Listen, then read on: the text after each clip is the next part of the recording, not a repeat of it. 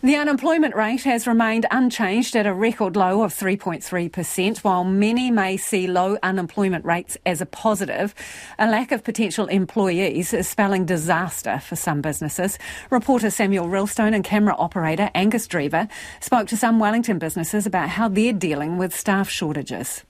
It's hard to walk down the street at the moment and not see an ad in a window calling out for workers.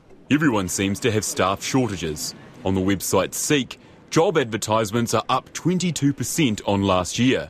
Kazu's Sushi and Noodle Shop on Lambton Quay in Wellington is one of many businesses with vacancy signs in their window. Assistant manager Lan says it's hard work with not enough staff. Every couple of days or a couple of months, it was like heaps of people. There's a lot of working holiday. They would drop off CV or student or just like whatever people. Now, maybe 1 or 2 CV a year, which is really, really scary. Pre-COVID, Kazu had 4 to 5 staff, but now have been reduced to just 2 for the last couple of years.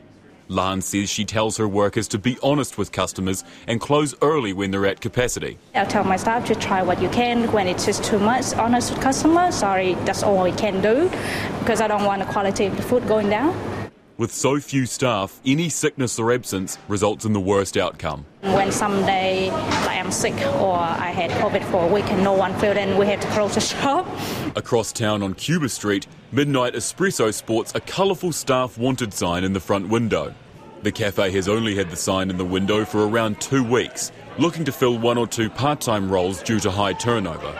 While only looking for a couple of part-timers, duty manager Ella says the strain on a busy rush is still there. Especially with the school holidays, when we had 1 or 2 people missing on a shift, it would just be slammed and we would be absolutely just thrown under the bus with work to do. It's kind of obvious. You can see when you walk in, there's plates that can't be cleared because we don't have enough people. There's only 1 person on the counter, so kind of customers start walking out because our service becomes a little bit slower. And the challenge of low wages versus product prices is still ever present. Unfortunately, we can't be charging $15 for just a small little sandwich, and so it's really difficult trying to manage the balance of paying your people enough and keeping them really happy and making sure they feel valued versus making sure customers don't walk in and go, what the hell are these prices?